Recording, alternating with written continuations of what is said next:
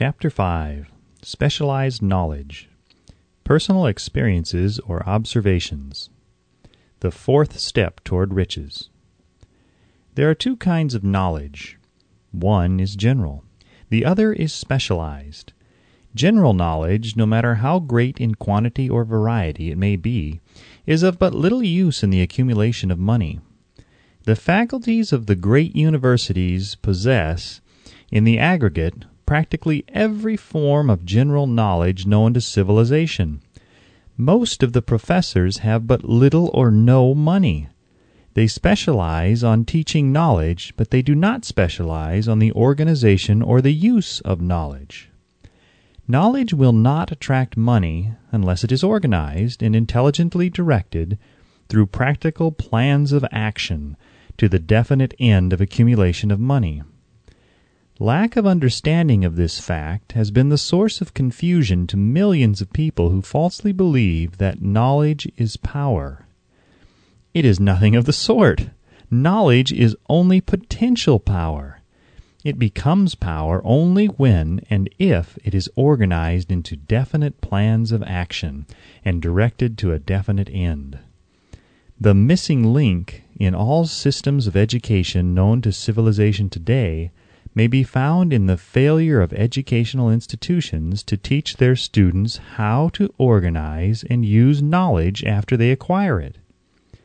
Many people make the mistake of assuming that, because Henry Ford had but little schooling, he is not a man of education. Those who make this mistake do not know Henry Ford, nor do they understand the real meaning of the word educate. That word is derived from the Latin word educo, meaning to educe, to draw out, to develop from within. An educated man is not, necessarily, one who has an abundance of general or specialized knowledge. An educated man is one who has so developed the faculties of his mind that he may acquire anything he wants, or its equivalent, without violating the rights of others. Henry Ford comes well within the meaning of this definition. During the war, a Chicago newspaper published certain editorials in which, among other statements, Henry Ford was called an ignorant pacifist. Mr. Ford objected to the statements and brought suit against the paper for libeling him. When the suit was tried in the courts, the attorneys for the paper pleaded justification and placed Mr. Ford himself on the witness stand for the purpose of proving to the jury that he was ignorant. The lawyers asked Mr. Ford a great variety of questions, all of them intended to prove by his own evidence that while he might possess considerable specialized knowledge pertaining to the manufacture of automobiles, he was in the main ignorant. Mr. Ford was plied with such questions as the following. Who is Benedict Arnold, and how many soldiers did the British send over to America to put down the rebellion of 1776? In the answer to the last question, Mr. Ford replied, I do not know the exact number of soldiers the British sent over, but I have heard that it was a considerably larger number than ever went back. Finally, Mr. Ford became tired of this line of questioning, and in reply to a particularly offensive question, he leaned over, pointed his finger at the lawyer who had asked the question, and said, If I should really want to answer the foolish question you have just asked, or if any of the other questions you have been asking me, let me remind you that I have a row of electric push buttons on my desk, and by pushing the right button, I can summon to my aid men who can answer any question I desire to ask concerning the business to which I am devoting most of my efforts. Now, will you kindly tell me why I should clutter up my mind with general knowledge for the purpose of being able to answer questions when I have men around me who can supply any knowledge I require? There certainly was good logic to that reply. That answer floored the lawyer. Every person in the courtroom realized it was the answer, not of an ignorant man, but of a man of education. Any man is educated who knows where to get knowledge when he needs it, and how to organize that knowledge into definite plans of action. Through the assistance of his mastermind group, Henry Ford had at his command all the specialized knowledge he needed to enable him to become one of the wealthiest men in America. It was not essential that he have this knowledge in his own mind. Surely no person who has sufficient inclination and intelligence to read a book of this nature can possibly miss the significance of this illustration. Before you can be sure of your ability to transmute desire into its monetary equivalent, you will require specialized knowledge of the service, merchandise, or profession which you intend to offer in return for fortune. Perhaps you may need much more specialized knowledge than you have the ability or the inclination to acquire, and if this should be true, you may bridge your weakness through the aid of your mastermind group. Andrew Carnegie stated that he, personally, knew nothing about the technical end of the steel business. Moreover, he did not particularly care to know anything about it. The specialized knowledge which he required for the manufacture and marketing of steel he found available through the individual units of his mastermind group. The accumulation of great fortunes call for power, and power is acquired through highly organized and intelligently directed specialized knowledge, but that knowledge does not necessarily have to be in the possession of the man who accumulates the fortune. The preceding paragraph should give hope and encouragement to the man with ambition to accumulate a fortune who has not possessed himself of the necessary education to supply such specialized knowledge as he may require. Men sometimes go through life suffering from inferiority complexes because they are not men of education. The man who can organize and direct a mastermind group of men who possess knowledge useful in the accumulation of money is just as much a man of education as any man in the group. Remember this if you suffer from a feeling of inferiority because your schooling has been limited. Thomas A. Edison had only 3 months of schooling during his entire life. He did not lack education, neither did he die poor. Henry Ford had less than a 6th grade schooling, but he has managed to do pretty well by himself financially. Specialized knowledge is among the most plentiful and the cheapest forms of service which may be had. If you doubt this, consult the payroll at any university. It pays to know how to purchase knowledge. First of all, decide the sort of specialized knowledge you require and the purpose for which it is needed. To a large extent, your major purpose in life, the goal toward which you are working, will help determine what knowledge you need. With this question settled, your next move requires that you have accurate information concerning dependable sources of knowledge. The more important of these are A. One's own experience and education. B. Experience and education available through cooperation of others, Mastermind Alliance. C. Colleges and universities. D. Public libraries, through books and periodicals in which may be found all the knowledge organized by civilization. E. Special training courses, through night schools and home study schools in particular. As knowledge is acquired, it must be organized and put into use for a definite purpose through practical plans. Knowledge has no value except that which can be gained from its application toward some worthy end. This is one reason why college degrees are not valued more highly.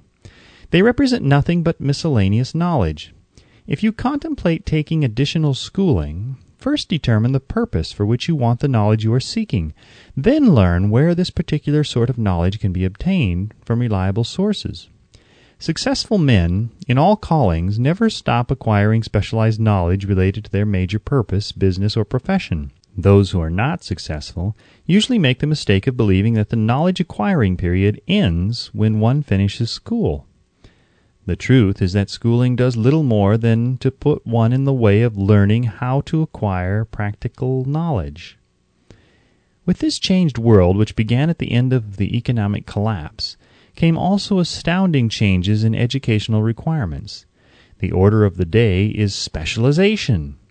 This truth was emphasized by Roger P. Moore, Secretary of Appointments of Columbia University. Specialists most sought. particularly sought after by employing companies are candidates who have specialized in some field, business school graduates with training in accounting and statistics, engineers of all varieties, journalists, architects, chemists, and also outstanding leaders and activity men of the senior class. The man who has been active on the campus, whose personality is such that he gets along with all kinds of people and who has done an adequate job with his studies, has a most decided edge over the strictly academic student. Some of these, because of their all-around qualifications, have received several offers of positions, a few of them as many as 6. In departing from the conception that the straight-A student was invariably the one to get the choice of the better jobs, Mr. Moore said that most companies look not only to academic records but to activity reports and personalities of the students. One of the largest industrial companies, the leader in its field, in writing to Mr. Moore concerning prospective seniors at the college, said, "We are interested primarily in finding men who can make exceptional progress in management work. For this reason we emphasize qualities of character, intelligence, and personality far more than specific educational background." Apprenticeship proposed. Proposing a system of apprenticing students in offices, stores, and industrial occupations during the summer vacation, Mr. Moore asserts that after the first 2 or 3 years of college, every student should be asked to choose a definite future course and to call a halt if he has been merely pleasantly drifting without purpose through an unspecialized academic curriculum. Colleges and universities must face the practical consideration that all professions and occupations now demand specialists, he said, urging that educational institutions accept more direct responsibility for vocational guidance. One of the most reliable and practical sources of knowledge available to those who need specialized schooling is the night schools operated in most large cities. The correspondence schools give specialized training anywhere the U.S. mails go, on all subjects that can be taught by the extension method. One advantage of home study training is the flexibility of the study program, which permits one to study during spare time. Another stupendous advantage of home study training, if the school is carefully chosen, is the fact that most courses offered by home study schools carry with them generous privileges of consultation, which can be of priceless value to those needing specialized knowledge. No matter where you live, you can share the benefits. Anything acquired without effort and without cost is generally unappreciated, often discredited. Perhaps this is why we get so little from our marvelous opportunity in public schools. The self-discipline one receives from a definite program of specialized study makes up to some extent for the wasted opportunity when knowledge was available without cost. Correspondence schools are highly organized business institutions. Their tuition fees are so low that they are forced to insist upon prompt payments. Being asked to pay, whether the student makes good grades or poor, has the effect of causing one to follow through with the course when he would otherwise drop it. The correspondence schools have not stressed this point sufficiently, for the truth is that their collection departments constitute the very finest sort of training on decision, promptness, action, and the habit of finishing that which one begins. I learned this from experience more than 25 years ago. I enrolled for a home study course in advertising. After completing 8 or 10 lessons, I stopped studying, but the school did not stop sending me bills. Moreover, it insisted upon payment whether I kept up my studies or not. I decided that if I had to pay for the course, which I had legally obligated myself to do, I should complete the lessons and get my money's worth. I felt at the time that the collection system of the school was somewhat too well organized, but I learned later in life that it was a valuable part of my training for which no charge had been made. Being forced to pay, I went ahead and completed the course. Later in life, I discovered that the efficient collection system of that school had been worth much in the form of money earned, because of the training in advertising I had so reluctantly taken. We have in this country what is said to be the greatest public school system in the world. We have invested fabulous sums for fine buildings. We have provided convenient transportation for children living in rural districts so they may attend the best schools. But there is one astounding weakness to this marvelous system. It is free. One of the strange things about human beings is that they value only that which has a price. The free schools of America and the free public libraries do not impress people because they are free. This is the major reason why so many people find it necessary to acquire additional training after they quit school and go to work. It is also one of the major reasons why employers give greater consideration to employees who take home study courses. They have learned from experience that any person who has the ambition to give up a part of his spare time to studying at home has in him those qualities which make for leadership. This recognition is not a charitable gesture. It is sound business judgment upon the part of the employers. There is one weakness in people for which there is no remedy. It is the universal weakness of lack of ambition. Persons, especially salaried people, who schedule their spare time to provide for home study seldom remain at the bottom very long. Their action opens the way for the upward climb, removes many obstacles from their path, and gains the friendly interest of those who have the power to put them in the way of opportunity. The home study method of training is especially suited to the needs of employed people who find, after leaving school, that they must acquire additional specialized knowledge but cannot spare the time to go back to school. The changed economic conditions prevailing since the Depression have made it necessary for thousands of people to find additional or new sources of income. For the majority of these, the solution to their problem may be found only by acquiring specialized knowledge. Many will be forced to change their occupations entirely. When a merchant finds that a certain line of merchandise is not selling, he usually supplants it with another that is in demand. The person whose business is that of marketing personal services must also be an efficient merchant. If his services do not bring adequate returns in one occupation, he must change to another, where broader opportunities are available. Stuart Austin Weir prepared himself as a construction engineer and followed this line of work until the Depression limited his market to where it did not give him the income he required. He took inventory of himself, decided to change his profession to law, went back to school, and took special courses by which he prepared himself as a corporation lawyer. Despite the fact that the Depression had not ended, he completed his training, passed the bar examination, and quickly built a lucrative law practice in Dallas, Texas. In fact, he is turning away clients. Just to keep the records straight and to anticipate the alibis of those who will say, "I couldn't go to school because I have a family to support," or "I'm too old," I will add the information that Mr. Weir was past 40 and married when he went back to school. Moreover, by carefully selecting highly specialized courses in colleges best prepared to teach the subjects chosen, Mr. Weir completed in 2 years the work for which the majority of law students require 4 years. It pays to know how to purchase knowledge. The person who stops studying merely because he has finished school is forever hopelessly doomed to mediocrity, no matter what may be his calling. The way of success is the way of continuous pursuit of knowledge. Let us consider a specific instance. During the Depression, a salesman in a grocery store found himself without a position. Having had some bookkeeping experience, he took a special course in accounting, familiarized himself with all the latest bookkeeping and office equipment, and went into business for himself. Starting with the grocer for whom he had formerly worked, he made contracts with more than 100 small merchants to keep their books at a very nominal monthly fee. His idea was so practical that he soon found it necessary to set up a portable office in a light delivery truck, which he equipped with modern bookkeeping machinery.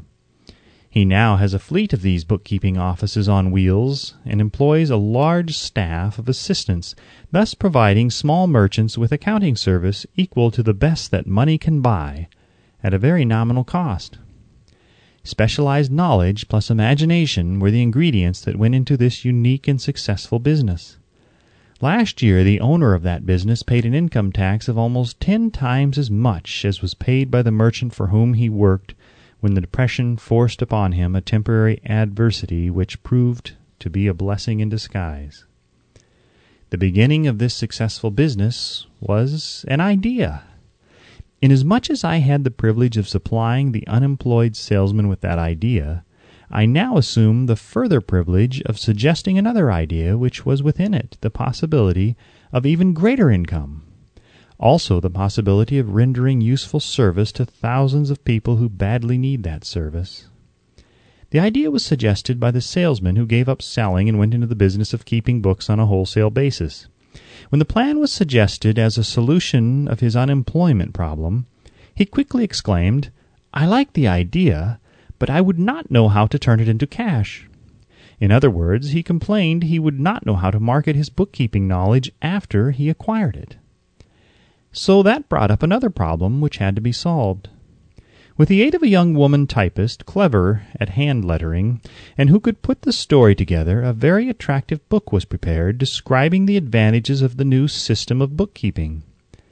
The pages were neatly typed and pasted in an ordinary scrapbook, which was used as a silent salesman with which the story of this new business was so effectively told that its owner soon had more accounts than he could possibly handle. There are thousands of people all over the country who need the services of a merchandising specialist capable of preparing an attractive brief for use in marketing personal services. The aggregate annual income from such a service might easily exceed that received by the largest employment agency, and the benefits of the service might be made far greater to the purchaser than any to be obtained from an employment agency. The idea here described was born of necessity to bridge an emergency which had to be covered, but it did not stop by merely serving one person. The woman who created the idea has a keen imagination. She saw in her newly born brainchild the making of a new profession, one that is destined to render valuable service to thousands of people who need practical guidance in marketing personal services. Spurred to action by the instantaneous success of her first prepared plan to market personal services, this energetic woman turned next to the solution of a familiar problem for her son, who had just finished college, but had been totally unable to find a market for his services. The plan she originated for his use was the finest specimen of merchandising of personal services I have ever seen. When the plan book had been completed, it contained nearly 50 pages of beautifully typed, properly organized information, telling the story of her son's native ability, schooling, personal experiences, and a great variety of other information too extensive for description. The plan book also contained a complete description of the position her son desired, together with a marvelous word picture of the exact plan he would use in filling the position. The preparation of the plan book required several weeks' labor, during which time its creator sent her son to the public library almost daily to procure data needed in selling his services to best advantage. She sent him also to all the competitors of his prospective employer, and gathered from them vital information concerning their business methods, which was of great value in the formation of the plan he intended to use in filling the position he sought. When the plan had been finished, it contained more than half a dozen very fine suggestions for the use and benefit of the prospective employer. The suggestions were put into use by the company. One may be inclined to ask, why go to all this trouble to secure a job? The answer is straight to the point. Also, it is dramatic, because it deals with a subject which assumes the proportion of a tragedy with millions of men and women whose sole source of income is personal services. The answer is, doing a thing well never is trouble. The plan, prepared by this woman for the benefit of her son, helped him get the job for which he applied at the first interview at a salary fixed by himself. Moreover, and this too is important, the position did not require the young man to start at the bottom. He began as a junior executive at an executive's salary. Why go to all this trouble, do you ask? Well, for one thing, the planned presentation of this young man's application for a position clipped off no less than 10 years of time he would have required to get to where he began, had he started at the bottom and worked his way up. The idea of starting at the bottom and working one's way up may appear to be sound, But the major objection to it is this: too many of those who begin at the bottom never manage to lift their heads high enough to be seen by opportunity, so they remain at the bottom. It should be remembered also that the outlook from the bottom is not very bright or encouraging. It has a tendency to kill off ambition. We call it getting into a rut, which means that we accept our fate because we form the habit of daily routine, a habit that finally becomes so strong we cease to try to throw it off. And that is another reason why it pays to start 1 or 2 steps above the bottom. By so doing, one forms the habit of looking around, of observing how others get ahead, of seeing opportunity, and of embracing it without hesitation. Dan Halpin is a splendid example of what I mean.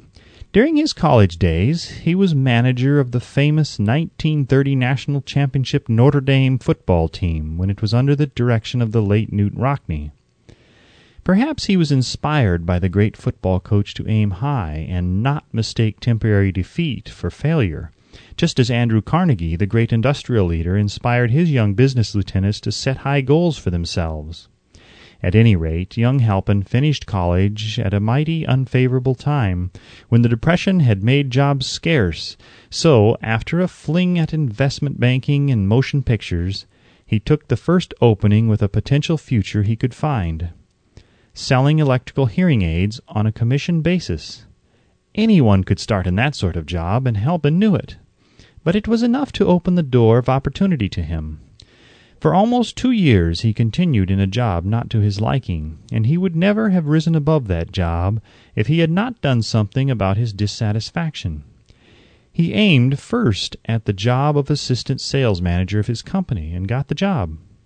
That one step upward placed him high enough above the crowd to enable him to see still greater opportunity. Also, it placed him where opportunity could see him. He made such a fine record selling hearing aids that A.M. Andrews, chairman of the board of the Dictograph Products Company, a business competitor of the company for which Halpin worked, wanted to know something about that man, Dan Halpin, who was taking big sales away from the long-established Dictograph Company. He sent for Halpin.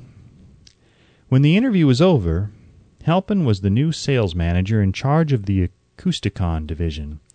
Then, to test Halpin's mettle, Mr. Andrews went away to Florida for 3 months, leaving him to sink or swim in his new job. He did not sink. Knute Rockne's spirit of all the world loves a winner and has no time for a loser inspired him to put so much into his job that he was recently elected vice president of the company and general manager of the Acousticon and Silent Radio division, a job which most men would be proud to earn through 10 years of loyal effort. Halpin turned the trick in little more than 6 months. It is difficult to say whether Mr. Andrews or Mr. Halpin is more deserving of eulogy, for the reason that both showed evidence of having an abundance of that very rare quality known as imagination.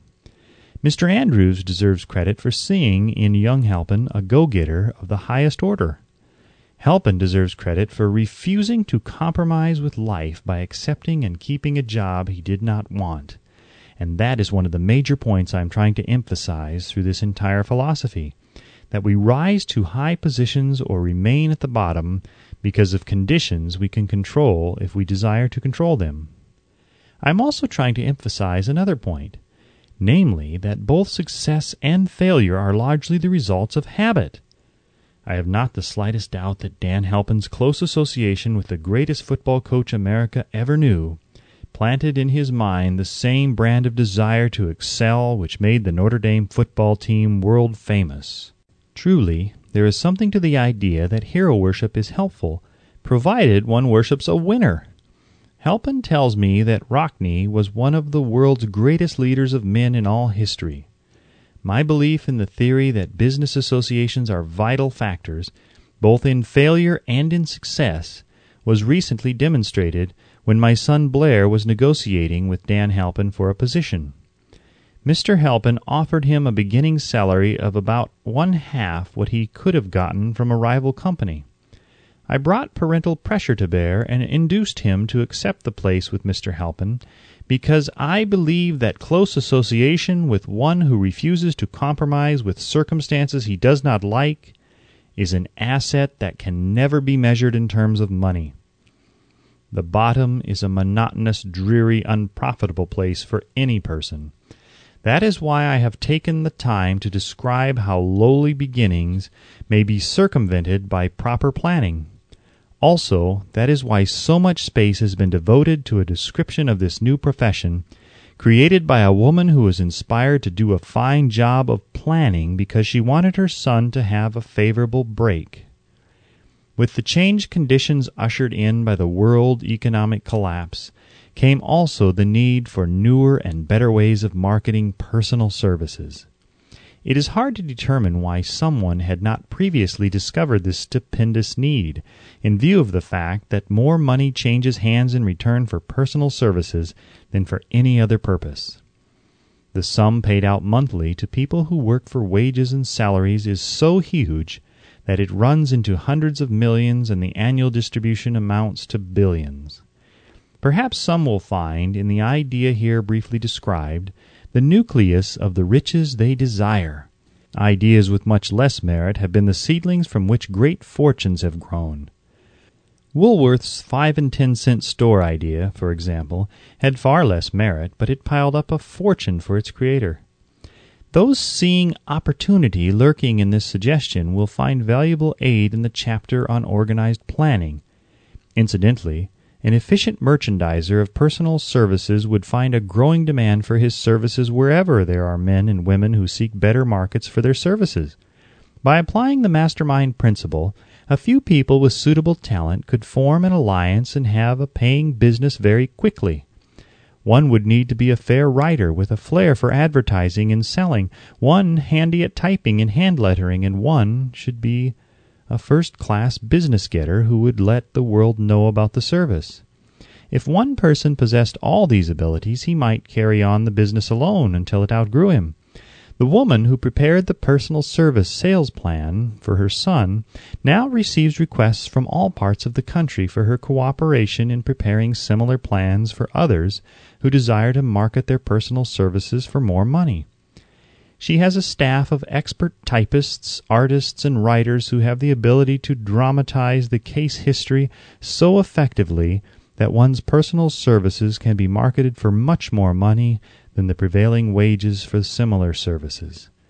She is so confident of her ability that she accepts as the major portion of her fee a percentage of the increased pay she helps her clients to earn.